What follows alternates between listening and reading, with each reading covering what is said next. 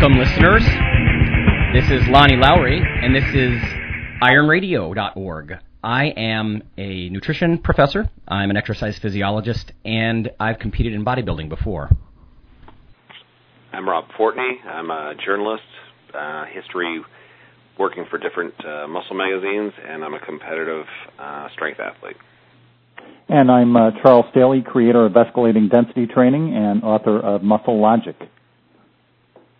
Phil Stevens. I am a record-holding powerlifter, strongman competitor, potential Highland Games, and coach with Staley Training Systems. That's so modest, Phil. You know, people don't realize Phil is actually a world record holder. Hey, well, I'm gonna take over here because we're fortunate enough to have John Doyle here from BaseballTrainingSecrets.com, and John, you're an awesome story, and you've been a great friend to Staley Training Systems for a long time. So thanks for spending a little time with us today. Oh, thanks for having me, Charles. Appreciate it. Yeah. This is such a great. You really had an inauspicious beginning in baseball, I guess, having been cut outright from your high school baseball team as a freshman, and then from that start, you went on to earn a college scholarship and team captain on your college team, and along the way you kind of transformed yourself from, I know what it means to be skinny fat, by the way. You went from like about 180-pound skinny fat high school kid to a 225-pound athlete, subsequent to that you became an All-American candidate, and you were a head baseball strength and conditioning coach at Adelphi. You were a collegiate hitting and fielding coach at Adelphi as well, and you've got all the requisite degrees, and you've written all sorts of books and articles and DVDs on improving performance for baseball. So you just have a great resume for all this, and we're going to talk about strength and conditioning for baseball. So what was that like? I feel like you're a kindred spirit. You were cut from your freshman baseball team, and this nonetheless became your passion in life. What was that all about? Well, growing up, I grew up in a really small town, so I was good in Little League, but who wasn't good in Little League? I wasn't. Big fish in a small pond. Well, And, neither was I. Then when I hit, I hit around 13, 14, and competition got better, the field got bigger, and I wasn't that good anymore. And, so I went out from a high school team, and I got cut, and so it was certainly a humbling experience. And I realized that I needed to get stronger and become a better athlete. I really wasn't gifted with the best athletic ability, so I just started doing some research, and, I made plenty of mistakes along the way, but worked hard enough, so I made the team my sophomore year and was able to improve well enough to, play in college and earn All-American, and then, work within the field because, strength training and weight training really helped me transform my body from, like I said, skinny fat, weak, not much muscle tone at all. And you did get stronger, didn't you? I mean, you've recently shared some of your lifting numbers, actually your present lifting numbers, but tell me what kind of numbers you've done on familiar lifts so that people have a sense of who we're talking to here. I've done a full clean with 315 for multiple. I've hit 500 on a squat. Everything's raw. Yeah. 545 on a deadlift. Bench, I don't bench that much, but I've hit 405 once, but I don't do it that often. Yeah. But given the fact that you're not, a professional strength athlete, those are very, very respectable numbers. So, no question about it. So really improving your physicality was the key, and you were apparently, smart enough to realize that at a young age, that obviously you must have had the technical expertise, but was it you were just lacking horsepower? I think it was everything. I think looking back, I didn't necessarily know at the time, but I do think when you train right, it will help your technicality. If you could, the whole key in baseball is to be able to, generate force from within, and squatting, deadlifting, building that dynamic strength, definitely helps with bat speed. What is the range of motion, that type of thing. We're talking to John Doyle from BaseballTrainingSecrets.com. John, what is what is the prevailing sort of attitude towards strength training in baseball? I mean, is baseball a sport like, for example, traditionally in the martial arts, strength training is kind of poo-pooed. So is to what degree is strength training kind of accepted in the whole realm of baseball? Well, it's accepted now, obviously, with, the last 15 years or so of baseball, with strength training has really come into play. Before then, it was looked at, it would make you muscle bound. You wouldn't have any flexibility. You'd lose the ability to throw and swing. But obviously, we all know that isn't the case, and that's since been disproven.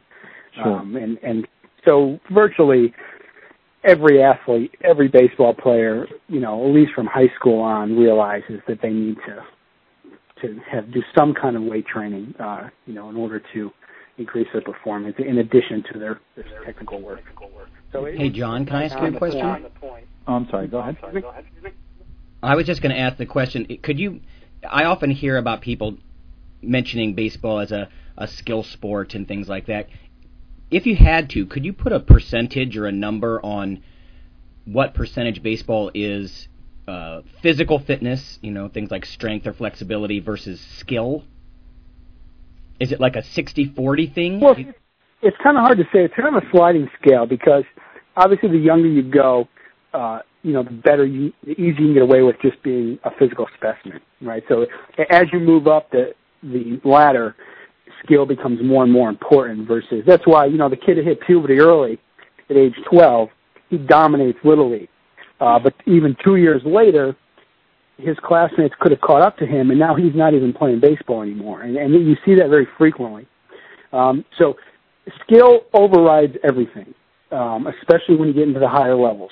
You don't see a guy who doesn't have skill at the high school level a little bit, but when you get in college and pro, if the skill's not there, it doesn't matter how good of an athlete you are, you're not going to survive. But if you're going to look on an even playing field, so let's just take major leagues, for example. Obviously there's some guys a lot more talented than others, but it's pretty close. They're all professional baseball players with the cream of the crop. A guy could significantly increase his performance and his numbers by increasing his athletic ability and his strength and his power. And you see it all the time. You see guys that maybe more marginal prospects, they really hit the gym, they become better athletes, and now all of a sudden, they're perennial all-stars. So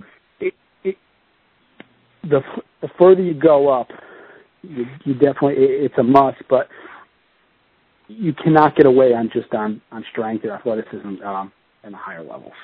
So it's kind of hard to put an exact number on it. The question that Lonnie just posed is it's always interesting to hear how people respond to that, and it is a difficult question because it's so easy to forget that physicality, in many respects, forms the bedrock for skill acquisition, because if you don't have the physical capacity to get through practices, then you never get the chance to acquire that skill in the first place. So the conditioning and the skill components of this package are intertwined in a big way, I think. Yeah, and it really goes hand in hand. And like you said, I mean, the one big thing, and you really see guys improving upon, is they increase their muscular endurance, they increase ability to recover, and that's really the key to keeping them on the field, where is before they may have lost 20, 30% of the season to injuries, but now they're stronger, their bodies are able to handle the stress, and they're able to show up at the ballpark every day closer to 100% of their ability, which is going to give them an advantage over a guy that's injured. The biggest thing is, how could I be as close to 100% every day as I possibly can? And most guys in the major leagues feel if they're close to 100%, they have an advantage, because most guys are playing banged up. So that really plays a role in that. That's so critical, so critical. John, if we were to get into the strength and conditioning rooms of, say, the top 5 MLB teams right now, would we like what we're seeing, or I mean, are good things going on, or like other sports, does baseball suffer from a lot of mythology and a lot of kind of bad procedure? Well, over the last few years, I've definitely seen an influence, and a move in the right direction. Obviously, my consulting with those teams, I get them on the right track. But a lot of times, if I go into a room that has never, that you just want to throw up when you see what's going on. As you've seen before, there's a lot of machine-based work. There's a lot. They're really scared of heavy weights. They're scared of compound movements. They're doing bodybuilding style workouts, which aren't applicable to baseball. They really don't have a place, Sure. and they don't even, so. But I have seen a move in the right direction in some clubhouses, and it's no secret that those clubhouses that have adapted the correct training methods do have perennial winners, and I don't think that's coincidence at all. Very, very interesting. So let's talk. I just wanted to make sure that we address your site a little bit, baseballtrainingsecrets.com. I'm on the site right now. There's a ton of information on here. My God, I would think if you were a player, or if your kid was a player, or if you had a player in your life, that this would just be such a great resource. Tell me a little bit about the kind of resources you've got on this site for baseball players. Well, yeah, we just kind of started it probably 4 or 5 years ago, and just put some info up, and mainly because, I was running into, it's impossible to find good baseball training info. So made a site, and, it's grown. If you do a search for baseball training on Google, it comes up at the number 1 and 2 positions, which is pretty cool. And, I offer a lot of free articles, a free subscription to my newsletter. But if somebody wants to go beyond that, I do have DVDs based on, an ab training DVD for baseball, which, it's not really abs, but, it's core training, and it's certainly not any crunches involved. And, I have a dynamic warm-up DVD, which really has been critical for many teams and players, and pretty much every major league team has adapted the warm-up, and hundreds of NCAA teams, because anybody who's a coach or has played Little League in the past, or high school or college baseball, they know that it takes you about 45 minutes to actually start practice. But, the whole thing, and going back to when you asked if baseball training was kind of stuck in the past, this is one area where it really is how to warm up for practice or for a game. And your typical thing is your coach will have you run a couple laps around the field. You'll get in a circle. The team captain will lead stretching, good old static stretching for 30 minutes, and then you'll start throwing. So by the time practice starts, I put together a really quick 7-minute dynamic warm-up, that addresses a lot of issues and really gets the players ready to go. And, 7 to 10 minutes, they're ready to practice. And so obviously the longer you could spend practicing your skill, which is so critical to baseball, as opposed to warming up for that. On top of having a better warm-up that's more applicable to what their bodies are about to go through. We go down and watch some of the Cardinal games here in Phoenix, and the on-field warm-up just strikes you as so inefficient, and it's just amazing to me that, you have these players making so much money, and the warm-up protocols just seem like such a joke. Well, see, the problem is, and really the problem with Major League Baseball is with the strength coaches, that they don't pay anything. So the strength coaches aren't making much money, and they're working brutal hours. So they have to travel on the road, so it's very tough to have, a family. They're not making much money. They have to be at the field before the players, because some guys like to work out before the game. You have to be there after the game, because some guys like to train after the game. So you're there. Some guys are working 18-hour days, 8 months out of the year. Yep. Yeah, and so what happens is the good coaches, they just simply use a position as a major league strength coach as a stepping stone. So they might do that position for 1 or 2 years, and then go off on their own as a consultant, or or work in a facility, open up their own. So that's why you see inefficient work like that, is because coaches overworked and the positions don't pay. And it doesn't make any sense, because you would think when you're you're signing some guy for $200 million. Yeah. You'd pay the money to get a strength coach in there that's going to take care of that, those players. It's not hey, John. Yes. What percentage do you think, again with the percentages I know, but what percentage of professionals setting up the strength programs are strength coaches versus athletic trainers? You know, if you asked me this question 5 years ago, I'd say about 90% were athletic trainers. Mm-hmm. Now you have pretty much 100% strength coach. However, like I said, a lot of them are young and inexperienced. And, you know, this is maybe not their first job, but, you know, they might have spent a couple of years in the minors in that organization, you know, running the strength conditioning, but they don't have the expertise in a real-world application to be able to deliver. But it is moving in the right direction. So most of the guys in the major leagues do have degrees and, you know, have worked in the field prior to it. What would you say are the predominant movements that high-level baseball players should be doing in the weight room? It's really the basics. I mean, you're going to go. Probably my favorite is a snatch, you know, power snatch. Pretty much hits. Yeah, I mean, the posterior chain is so important in baseball, and the snatch obviously hits that great, and that dynamic movement. And one thing people overlook is we basically try to keep, and I'm all about using heavy weights when applicable. And certainly there are periods where a baseball player should use maximal weights. But the player also needs to learn how to move and control a sub-maximal object, because what are they handling in baseball? A baseball that weighs a few ounces, or a bat that weighs at most 34, 35 ounces.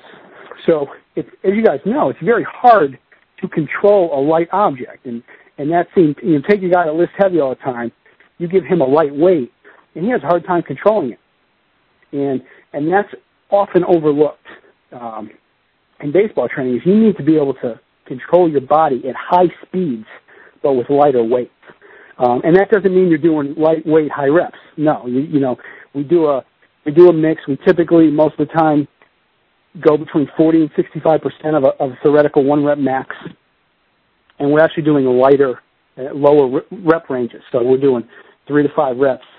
So every rep is extremely ballistic, extremely fast, but controlled. And so we do that with the snatch, you know, any of the major movements, the deadlift, and all the squat variations, you know, front squats, back squats, overhead squats.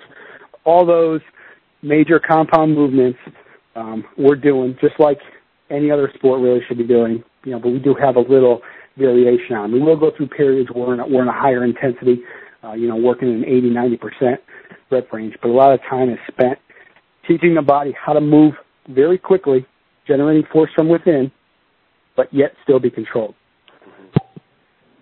Very interesting concept. Well, Phil, so much for your power training for golf concept.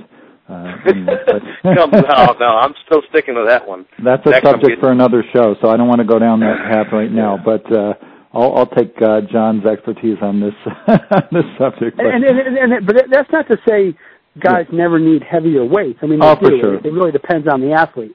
And, this is just an inside joke, but yeah. Hey, you know what? I got to bring up something quick. I know a strength coach who was working for the Padres, Danny Stinnett, and he was very concerned about heavy squats and career longevity, like lumbar spine and things like that. John, what do you think about career longevity and really heavy weights? Oh, what do you mean by really heavy weights?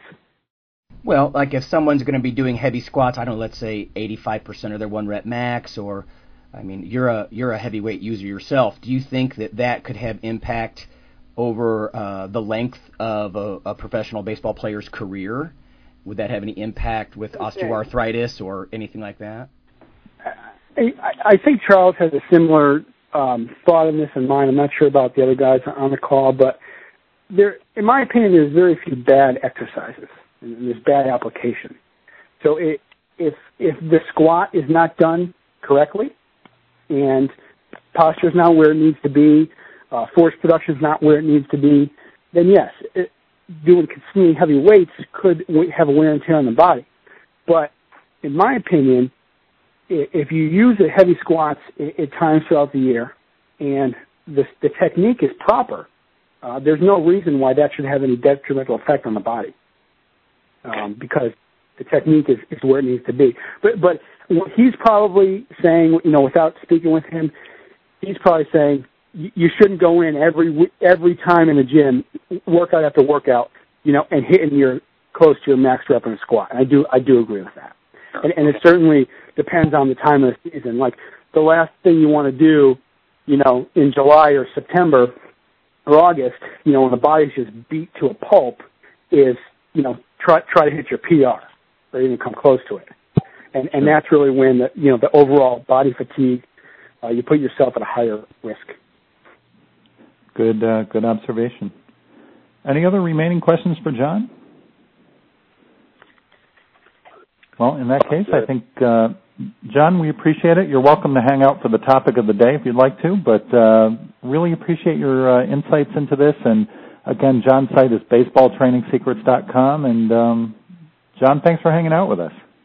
Great. Thanks so much. Thanks, Great comments. Thanks a lot, John.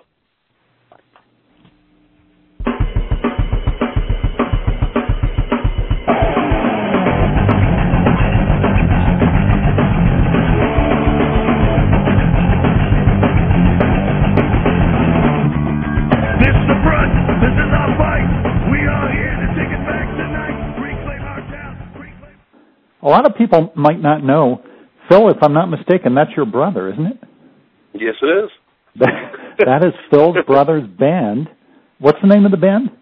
Iron Guts Kelly. You can go IronGutsKelly.com. Iron Guts Kelly. You just got to love it. You just got to love it. Cool. I didn't know that. You don't have to pay royalties. I mean, it's just, you can't have a better scenario. So look, here's our topic for the day, and the topic is improving your relationship to physical activity. So some time ago, I took it upon myself to categorize people into 3 different realms when it comes to their relationship to physical activity. And the first category is, for lack of a better term, a couch potato, who is someone who has an adverse relationship or no relationship to physical activity, probably emphasis on no relationship. Then there are, and by the way, probably if you look at obesity levels in North America right now, that's probably 90+% of all human beings. Good timing. So, of the remaining less than 10% of people who do have a relationship with physical activity, and by the way, I'm saying physical activity so that I don't need to prematurely call it either exercise or training, and that'll make sense in a second. So, most people out there have what I would consider to be an adverse relationship to physical activity, and I call those people exercisers. And there are certain hallmarks of being an exerciser, and the first hallmark is most likely they're not listening to this show, because if you are listening, you probably have already drank the Kool-Aid. But if you're an exerciser, you view, first of all, if you're an exerciser, you don't train, you exercise, right? That's why you're an exerciser. And for you, exercise fundamentally is punishment. And it really is a way to tip the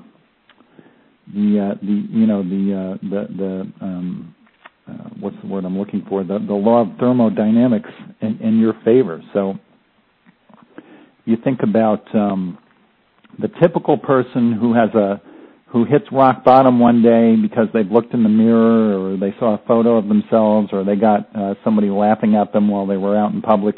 They finally hit their rock bottom, and they finally decided, all right, on Monday, which is, by the way, the sure sign that it's not going to happen, I'm gonna start dieting and exercising. So that exercise almost always involves some form of aerobic activity, because that's what hurts the most, and that's what intuitively is your concept of what's going to burn the most calories. And so now your whole life is kind of wrapped up in consuming as few calories as possible and expending as many as possible through exercise. And, you're doing exercisers exercise not because they want to, but because they have to. And their general goal in all of this is to improve their appearance. Although, they may say it's to improve their health, but it really is to improve their appearance. So my sort of theory as to how we could get a whole lot of people to have a better relationship with physical activity is to turn them into athletes. And this is a bit of a tricky argument to make because when I say athlete, depending on what your experiences are in life, you may have all sorts of things that pop into your head. You might think of Michael Phelps either winning all his gold medals or taking a hit off a bong, or you might think of A-Rod's steroid suspension, or you might think of a power lifter, or, all sorts of things could come in your head. But by athlete, I simply mean somebody who is embarking in physical activity as a reward as opposed to a punishment. And they're doing this to achieve a purpose. And while everybody wants to look better, athletes really are a little bit more involved in trying to improve a particular skill. They're trying to improve their performance, and that's why what the physical activity that they're performing is termed training, because it's purposeful, it's proactive, and it basically is much more of a positive experience. So this could be anything from somebody who is a recreational lifter to somebody who participates in martial arts, let's say, and it could run the gamut from professional to recreational, but really it's more defined by your mindset. And that's my concept of how to improve your relationship to physical activity, and that is to go from exercising to training. And I think that whole experience is just far more uplifting and, again, proactive and purposeful, and it's something you can feel good about. And, I don't know any athlete who says to himself, you know what, I think I need to get some exercise. It would be just such a strange thing to say. It's just... Well, the thing that you commonly hear amongst people is when they hear that you're a weight trainer or an athlete of any kind is, I go into the gym, it's so boring, weight training is so boring. But you never hear that said by people who are athletes, and as you say, Charles, people who have a specific goal in mind or standard of performance that they're shooting for. Because how can it ever be boring when you're actually striving towards something? And as you say, that's goal oriented, and that's a reward versus just aimlessly going. I mean, I've often said that if I wasn't training for anything specifically in strength or so forth, that I'd fall in that category too. It would be absolutely tedious and boring. But every time you go to the gym, if every time you hit the gym, it's a little piece towards something that's the greater of what you're aiming for, then I don't see how it ever could be boring. So, I think if people really want to get into it and stick with it, then they have to find something that is going to allow them to, or give them passion towards going for something specific. A lot of this is about motivation. Now, this isn't exactly the same thing, but in the late 90s, there were lots of papers and books coming out on the readiness to change model, and some of you guys might have heard of this before, but basically the concept is much like the three categories Charles was talking about. They have three categories. In fact, this is a handy trick for any listeners who work with clients. Essentially, you just hold up a ruler and you say, where are you on this scale as far as how ready you are to make some changes, or how confident you are to make some changes. But I think the problem a lot of people do is they start to assign goals when people have low motivation or low confidence levels. And sometimes people assign goals to themselves, punishing goals, cardio, whatever it might be. But technically, academically anyway, when someone has low motivation or low confidence to change, you don't start setting goals for them. They're not ready for that. So instead, you can do things like raise doubt about their current choice, if they're really stuck in couch potato mode. Maybe it's disease risk, or maybe it's appearance to the opposite sex, or whatever it might be. So you kind of educate them, give them advice, support.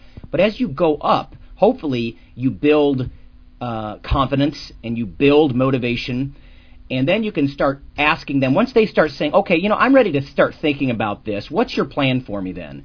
Then you can start doing things like look at the barriers in their environment, enablers, people who enable them to continue being couch potatoes, or maybe there's certain triggers that cause them to kind of fall off the training bandwagon or something like that. Maybe there's barriers, economic barriers, or can't get to the gym. It's a transportation thing. So I think that's the role for professionals out there that are listening, is how can you build confidence, remove some of these barriers, and keep moving them up this motivational scale in Charles' paradigm toward athlete, right? Because that's the point where you can start making specific goals, action plans, really get something done.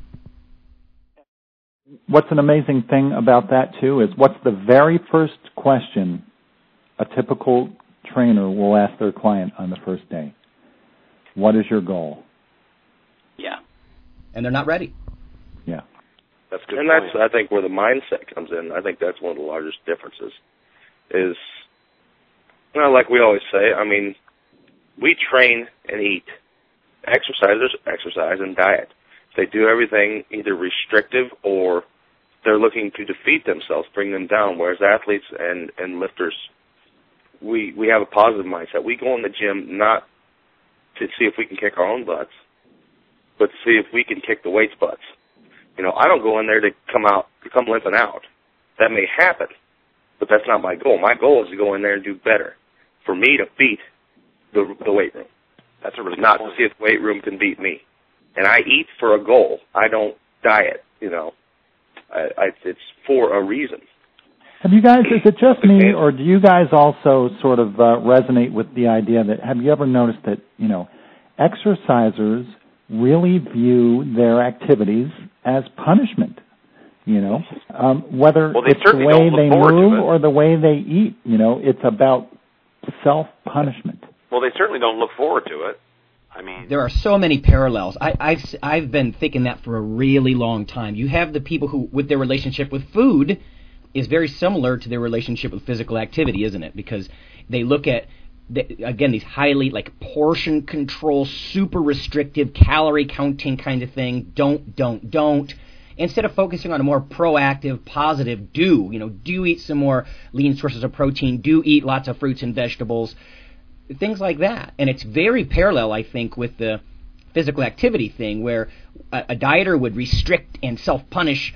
The exerciser might also self-punish with hours of ultra-boring cardio or paying their dues in different ways instead of just deciding to have some fun with it. Lonnie, what do you think about this question, okay? You must hear this all the time as a nutritionist, and here's something an athlete would never say, but it's something that an exerciser would always say, which is that food fattening? Or here's a close corollary to that. Such and such a food is bad, such and such a food is good. Only exercisers think like that. Right. The whole problem with it, whether it's any kind of that self-restriction or punishing kind of behaviors, they kind of set up a cycle of failure and guilt.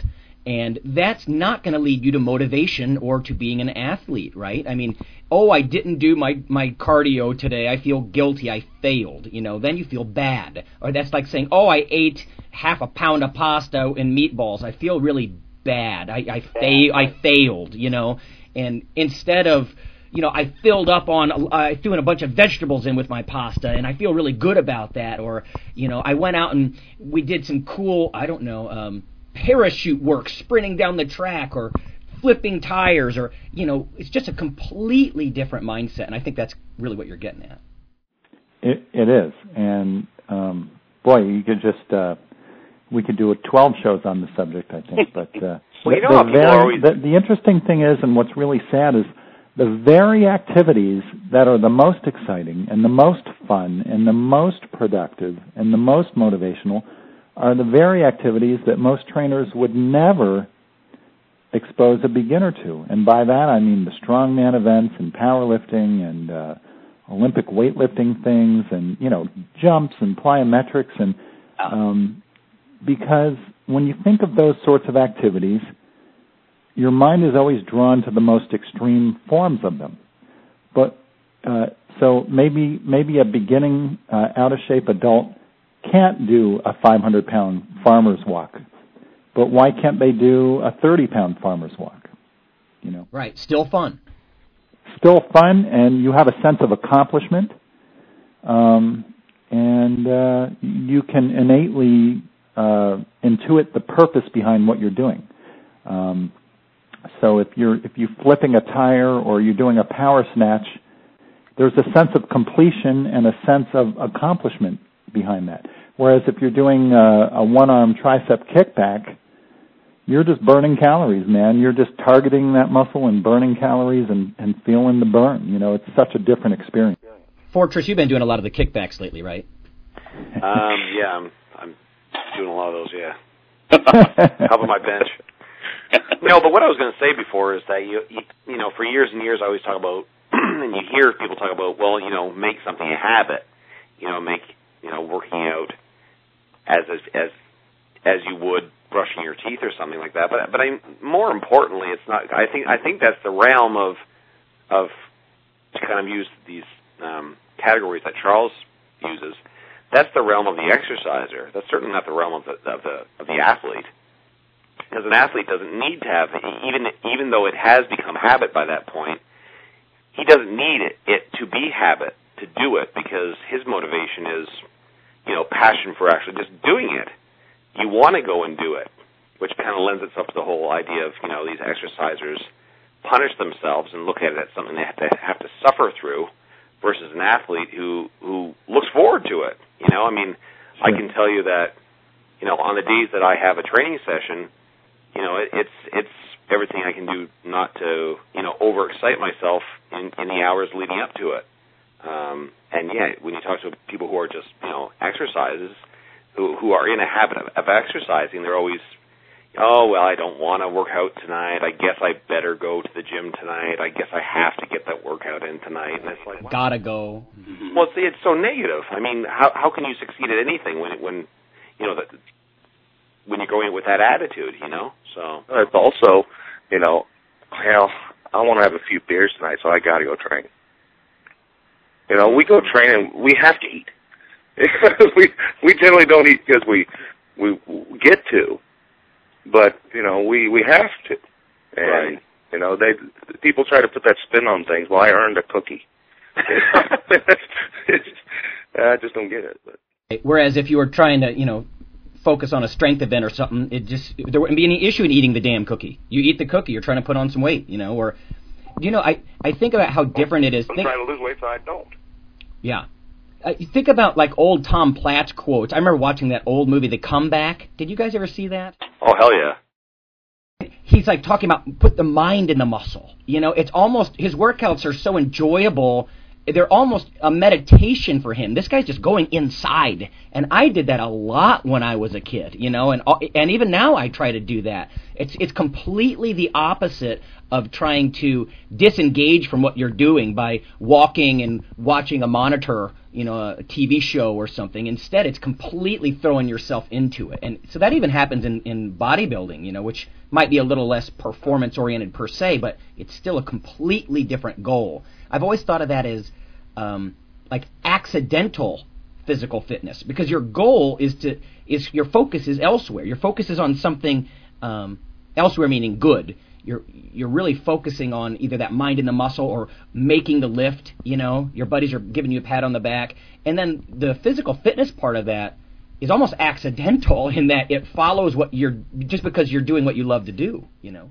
Well, that's why I think that athletes become so, you know, enraged when they see people in the gym who are talking on their cell phone when they're doing leg extensions and all that type of thing, because I think it's so kind of alien to athletes to see somebody doing that and to wonder how that's even possible to even get something positive out of the whole experience when you're so far removed from what it is you're actually doing. I mean, you have to kind of, an athlete wants to live in the moment, doesn't want to escape the moment. That's almost Buddhist, dude. Oh, you like that, huh? Yeah. Well, I got that when I was doing some tricep kickbacks, but... Oh, right. Yeah. good conversation, you guys. I'll be curious to see if people have more thoughts on this, and if you think you are an exerciser, and after this conversation you'll know if you are or not. I think there's a higher path and a higher calling, and just a much more uplifting and positive and proactive way to approach physical activity. So that'll be food for thought. I mean, it's a resounding theme that's come up in all of our shows so far. It's, allow yourself to enjoy what you're doing. If you don't like a certain training method, that's okay. There's 10,000 different ones. Find something you enjoy. Absolutely. And you don't have to try to do it on a treadmill. If you hate it, do something else. Do something you do enjoy. The same thing can be said for your trainer or your coach as well. I mean, if you go to a doctor and they say something that you really don't agree with, or you want a second opinion, you go to another doctor. So if there's a trainer or a coach and they're doing stuff, you're like, this doesn't feel right, you're setting all these goals for me, or I'm not ready for this, or this is boring, I don't like it, there's no reason you can't go look for a second opinion, so to speak. Right. Boy, I could do a callously blatant product endorsement here, but I'll just make a note of this. We are, within about a week, we're going to be offering genetic testing for the Actin-3 gene through the Atlas company, and for a mere $149, you can find out if you possess 1, 2, or no copies of the Actin-3 gene, which gives you a very good insight into what your athletic potential is, whether it lies along the endurance front or the strength and power front, or both. So anything you can do to get a sense of your natural skills is a good way to start. So is that it for today? I think we did it. Well, next week we have a cool topic. It's we're going to be kind of discussing a little bit the body's finite ability to recuperate from weight training, and what is too much, and is there such a thing, and what exactly is overtraining, and how that affects the whole strength and muscle building scenario. So that's going to be a great topic too, because so many kids get misled by these pro bodybuilder workout routines in the magazines and stuff. There's going to be lots to talk about for sure. And who's the guest? Oh, we're going to have a Pep Wall, who's the owner and operator of a long-standing hardcore gym in Akron, Ohio, Lonnie's hometown. And it's one of the most hardcore powerlifting and strength training bodybuilding gyms in the country, in the U.S. So yeah, and this guy's a real local legend. So yeah, he's a great guy, and he's been around. That'll be fun. He's had some champions come out of his gym, so it's going to be a fun time. Good deal. I look forward to it. Until next week. All right, guys. Good luck. Train hard, everybody. Bye. Take care.